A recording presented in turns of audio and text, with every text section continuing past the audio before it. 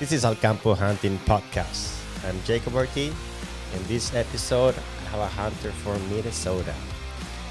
And so this guy came down to Sonora, Mexico, looking for, was starting his journey in the mountains, looking for the pinnacle or our mountains.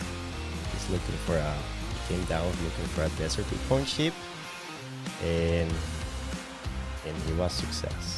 So, welcome, Mike. Thank you very much, Jacob.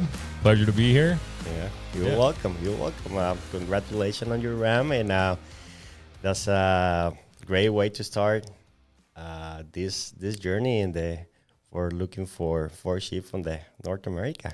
Absolutely, it is. Yeah, I'm thrilled to have been able to take an animal with that age class, and the experience that I had with you guys was incredible. Yeah. So, tell us, who is Mike? Who is Mike? Where he from? What he likes? Where he started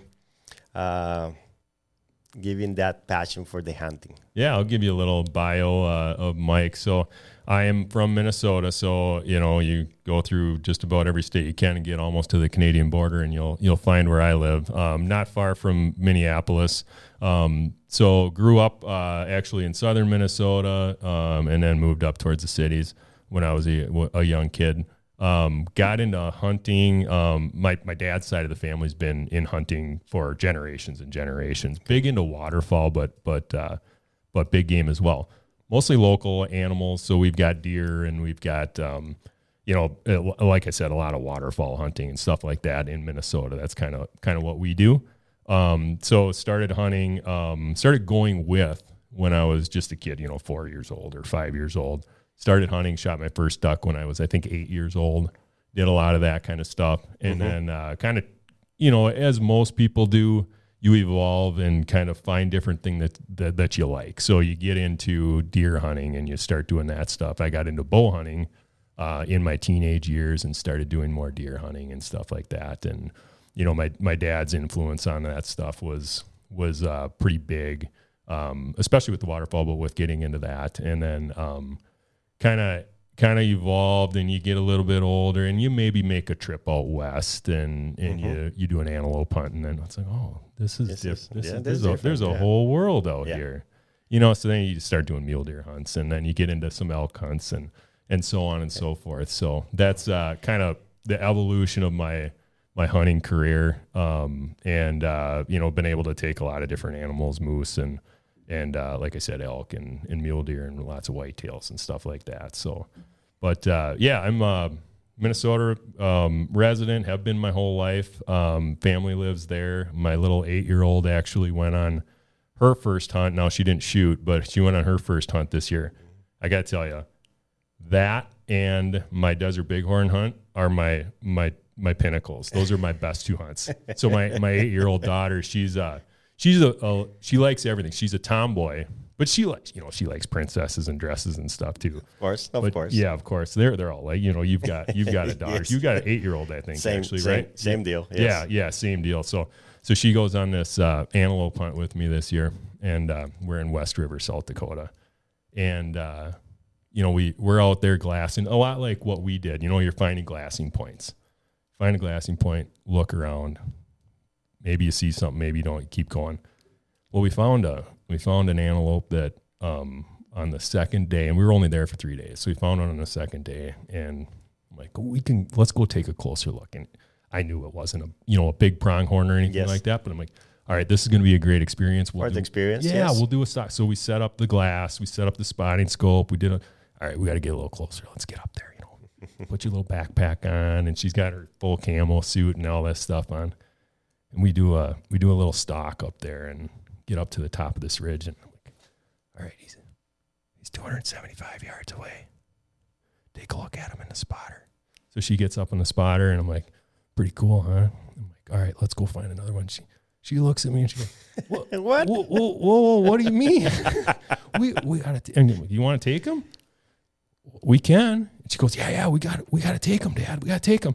So we get a little bit closer, and I get her behind me. So I get her behind me a little bit so the muzzle break's not too loud and all that stuff. Yes. All right, cover your ears, but, watching this and everything, she watches it.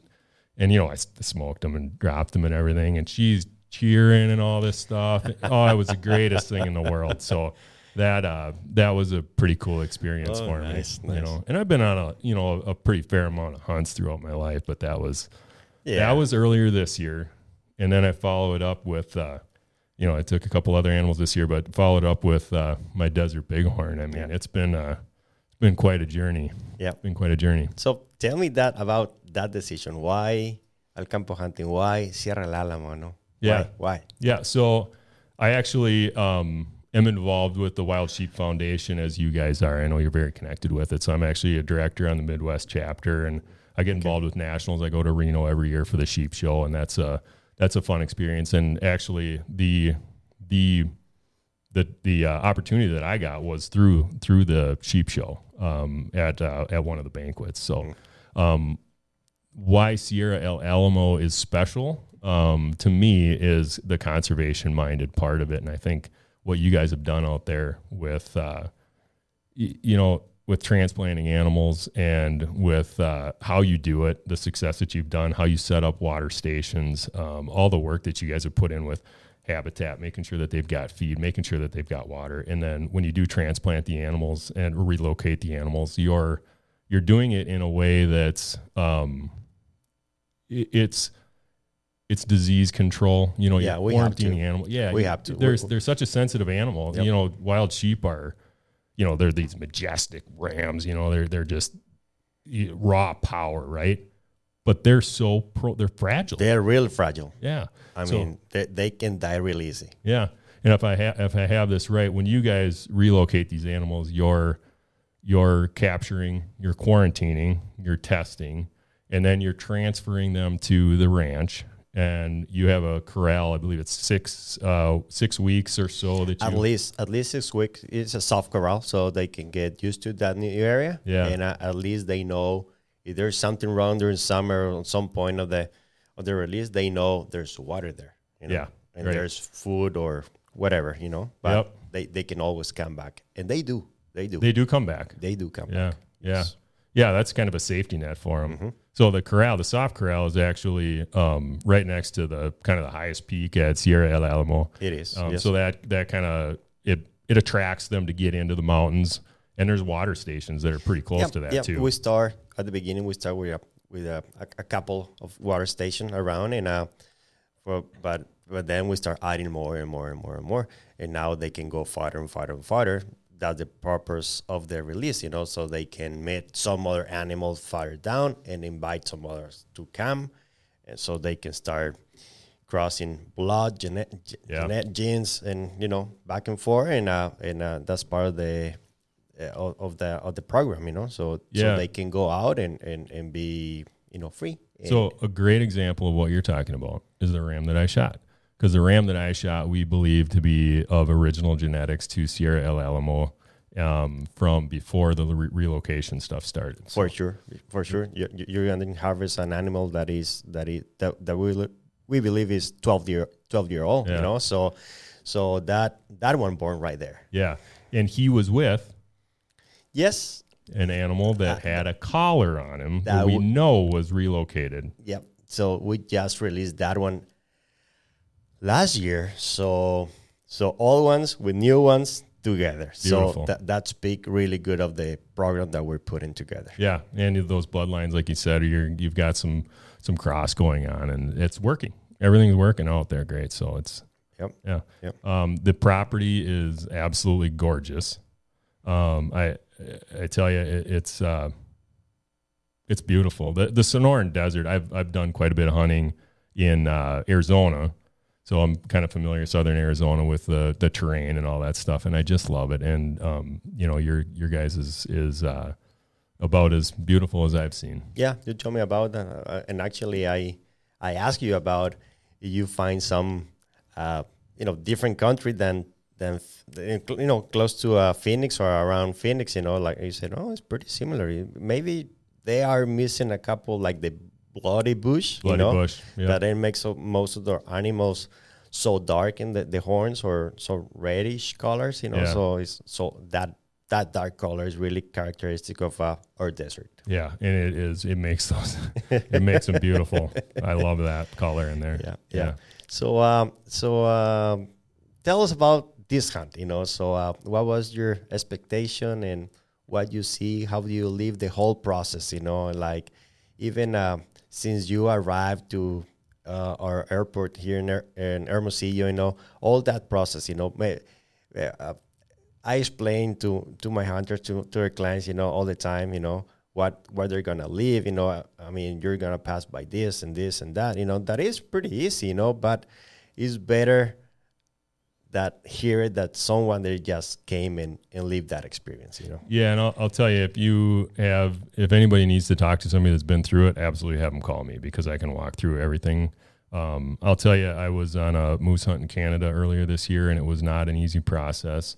But coming into Hermosillo, so I flew from Minneapolis, of course. So you get into Hermosillo and went through customs there. And I'll tell you, you get off the plane, and there's English-speaking people there right away to help you guide you through the customs process. But there's some gentlemen there that help hunters that come through specifically. So you've got tourists and you've got residents. And then you've got actual like hunter tourists, and the hunters. I believe I got some special. I felt like I got special treatment. So they come in and they've got some carts, and they'll grade all your baggage and help you out and bring you through to the special line that's just for hunters. That you pass all the other tourists and you get over there. And then the military guys and the custom guys came together, so it expedited the system. It went very quickly. Signed all our paperwork, and got through. The customs part of it took customs and military together. Maybe took 15 minutes. I don't even know if it was 15 minutes. And then you're walking through the gate. The guy helps me with my luggage the whole way because I got gear and I got my firearm. They check your firearm and all that, of course. I got my gear, I got my firearm, I got my, my clothes pack and all that kind of stuff. They put it back on the cart, bring it right out to where you were. There's Jacob. Hey, Jacob, how you doing? That was easy. Yeah. So bring it out to the truck and we go. That was it. And I tell you, I've never had a border crossing experience that was that simple. It was a breeze. It was great. So, yeah. That's great. So now, you're here, guys. It's a really easy process to even bringing your gun, coming hunting here in Sonora. So you're welcome. Don't be afraid. Yeah, no, don't be afraid at all. I mean, the border crossing part of it and flying into Hermosillo, that's the way to do it. You could probably cross through and drive through, but crossing through Hermosillo, I mean, that's the way to go. That was really easy. So we do that, then head out to the ranch, and the ranch is a couple hours away. So you're going kind of northwest towards the coast. Easy drive, it's all paved roads and everything till you get to the ranch and everything. And then, I tell you, the reception that you get when you get there makes you feel really at ease. So you're in Mexico, you're in a foreign country. You don't really know what to expect, but I tell you, everyone is so nice, gracious, welcoming, so glad to see you there. And it's all, you're the hunter there. And you've got, I think, there was 8 people in camp or something like that with us. Everybody's there to help you out. So we always happy to. We wait, we wait all year for this season. Yeah, and we're making a living because you guys, So we're here doing this because there's people like you that they want to come and hunt with us, So. It's the less that we can do, hey, welcome, you're here. We're going to have a great time. And our goal is so you can be success, and enjoying your hunt, Well, I enjoyed it. So I had Jacob and 2 of Jacob's got 3 brothers, and 2 of them were in camp with me. So I've got Jacob, Javier, and George in there with me. Mm-hmm. And then Abraham was kind of the other guide. So that's the 4 of us that went out hunting every day. And then Bruno and Oscar were there cooking, and Ivan helping out with everything. He's doing a little bit of everything. So, like I said, the reception was wonderful, and the whole process and experience was just I mean, I can't tell you enough. And the food, I tell you what, man, we ate good. We ate real good. Yeah, we did well. Yeah.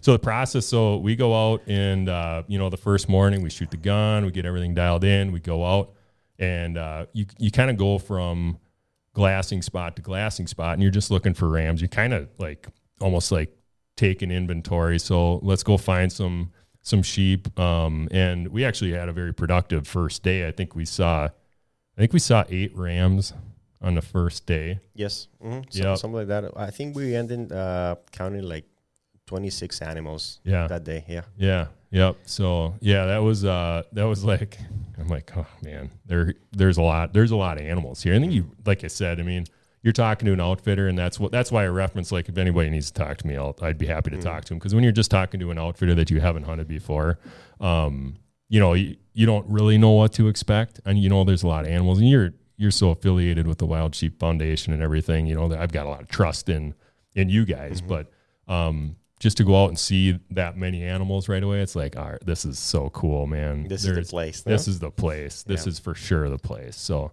that was a cool experience. So yeah, you go out, you hunt, glassing spot to glassing spot. You might, just like I said, just exploring the different canyons and just trying to figure out, where are the rams right now? Are the rams staying in the same place? Or are they moving? Are they after ewes? Or what are they doing? Are they going to water back and forth? Where are those animals? How are they behaving right now? So we kind of figured that out the first day. You go back, you have a margarita, you have a little dinner, you chit chat. So the brothers, you got 3 brothers in camp and these guys are hilarious. So they're kind of going back and forth and you're involved and everybody's just having the greatest thing. It's just it's almost like it's not a party, but it's just a fun atmosphere every evening and every morning. It's just so much fun. We had a great time.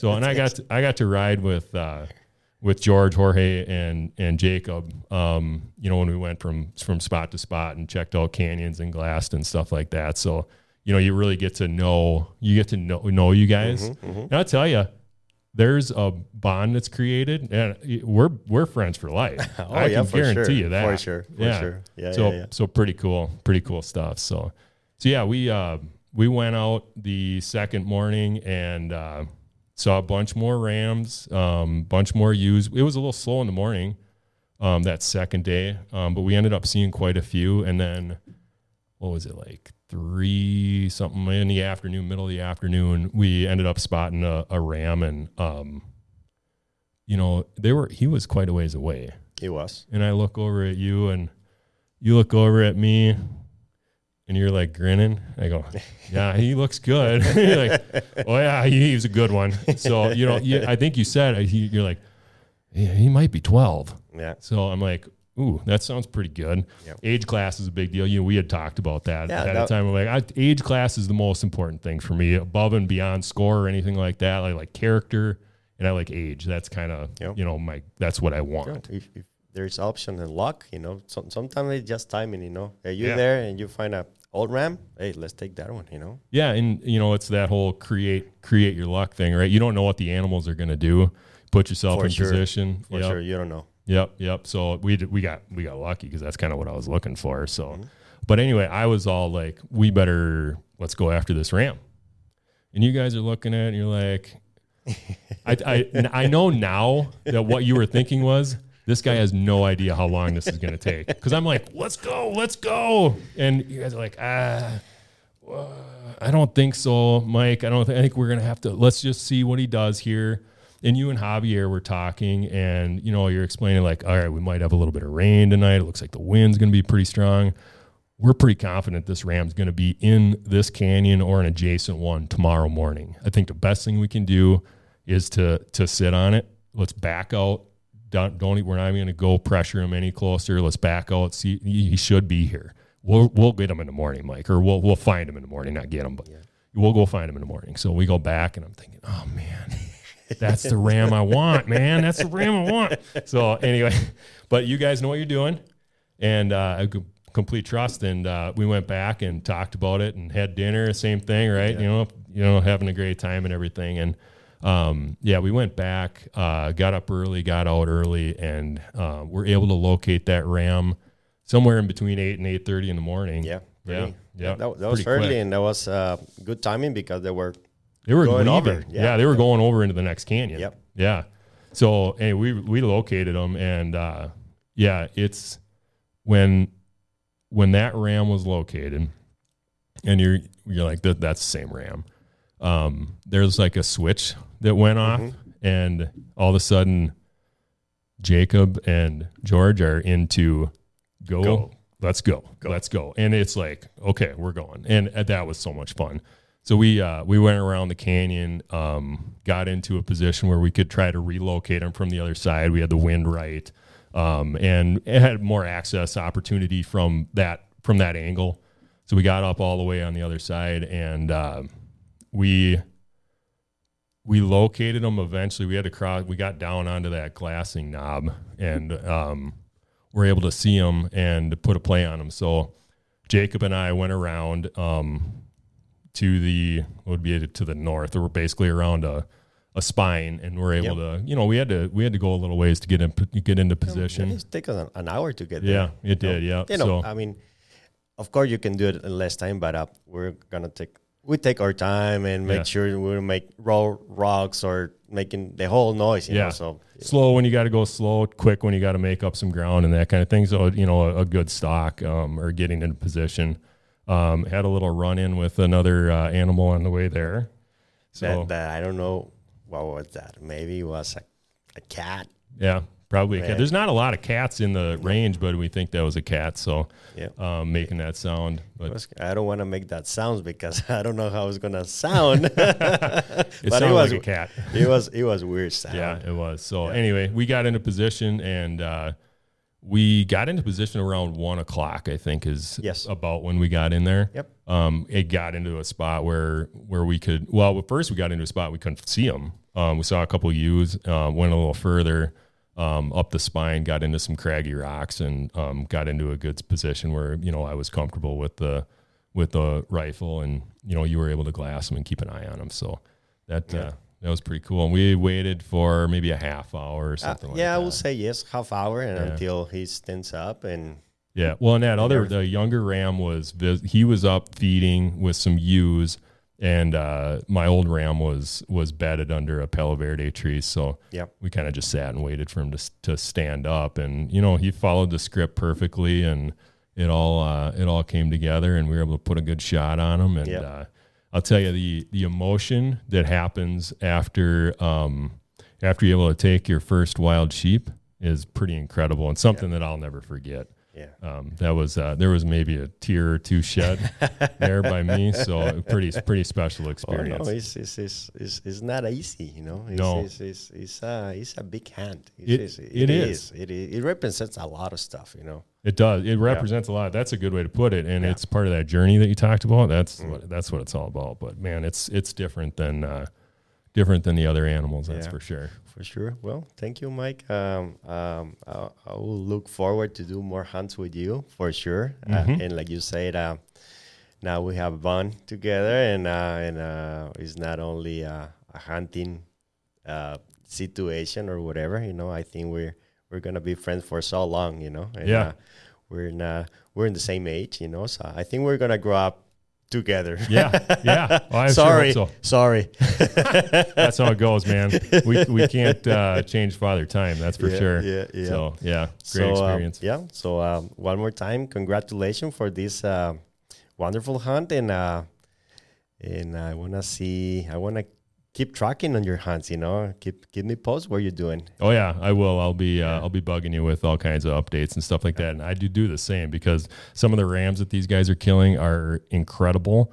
And the experience, I'm gonna really enjoy following on social media, Alcampo and Sierra El Alamo, and seeing all the stuff that you guys are doing down here. It's really incredible what you guys have done with that ranch and with the animals and the mule deer and the goose deer and everything that's in the dove hunts that you guys do and all that kind of stuff. It's pretty cool. Well, now that you're saying yes, we put a lot of efforts in that ranch, and some organization like Wild Sheep Foundation is helping us in this project, and there we really have a really good connection with them, speaking of working, in conservation programs. And yes, we put this program to for the sheep, but it benefits whatever is around, So mule deer, goose deer, even doves. You see a lot of doves, quails all around. Well, other birds, all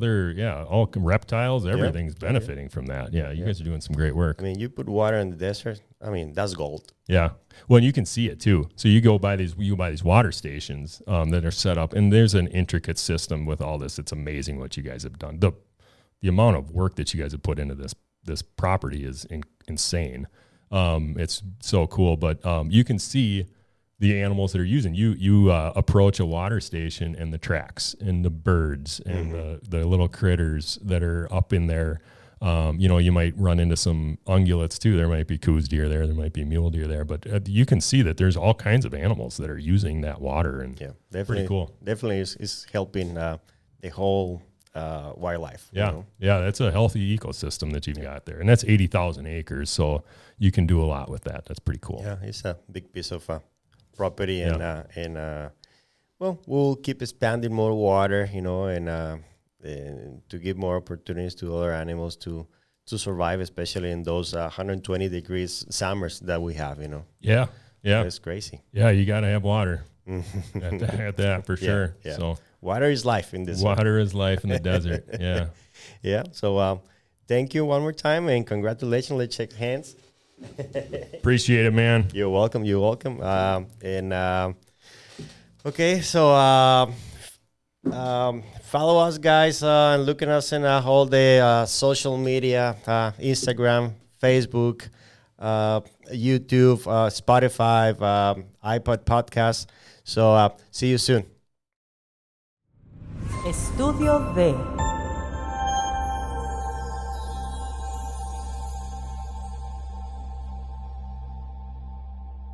Dale voz a tus ideas en Estudio D.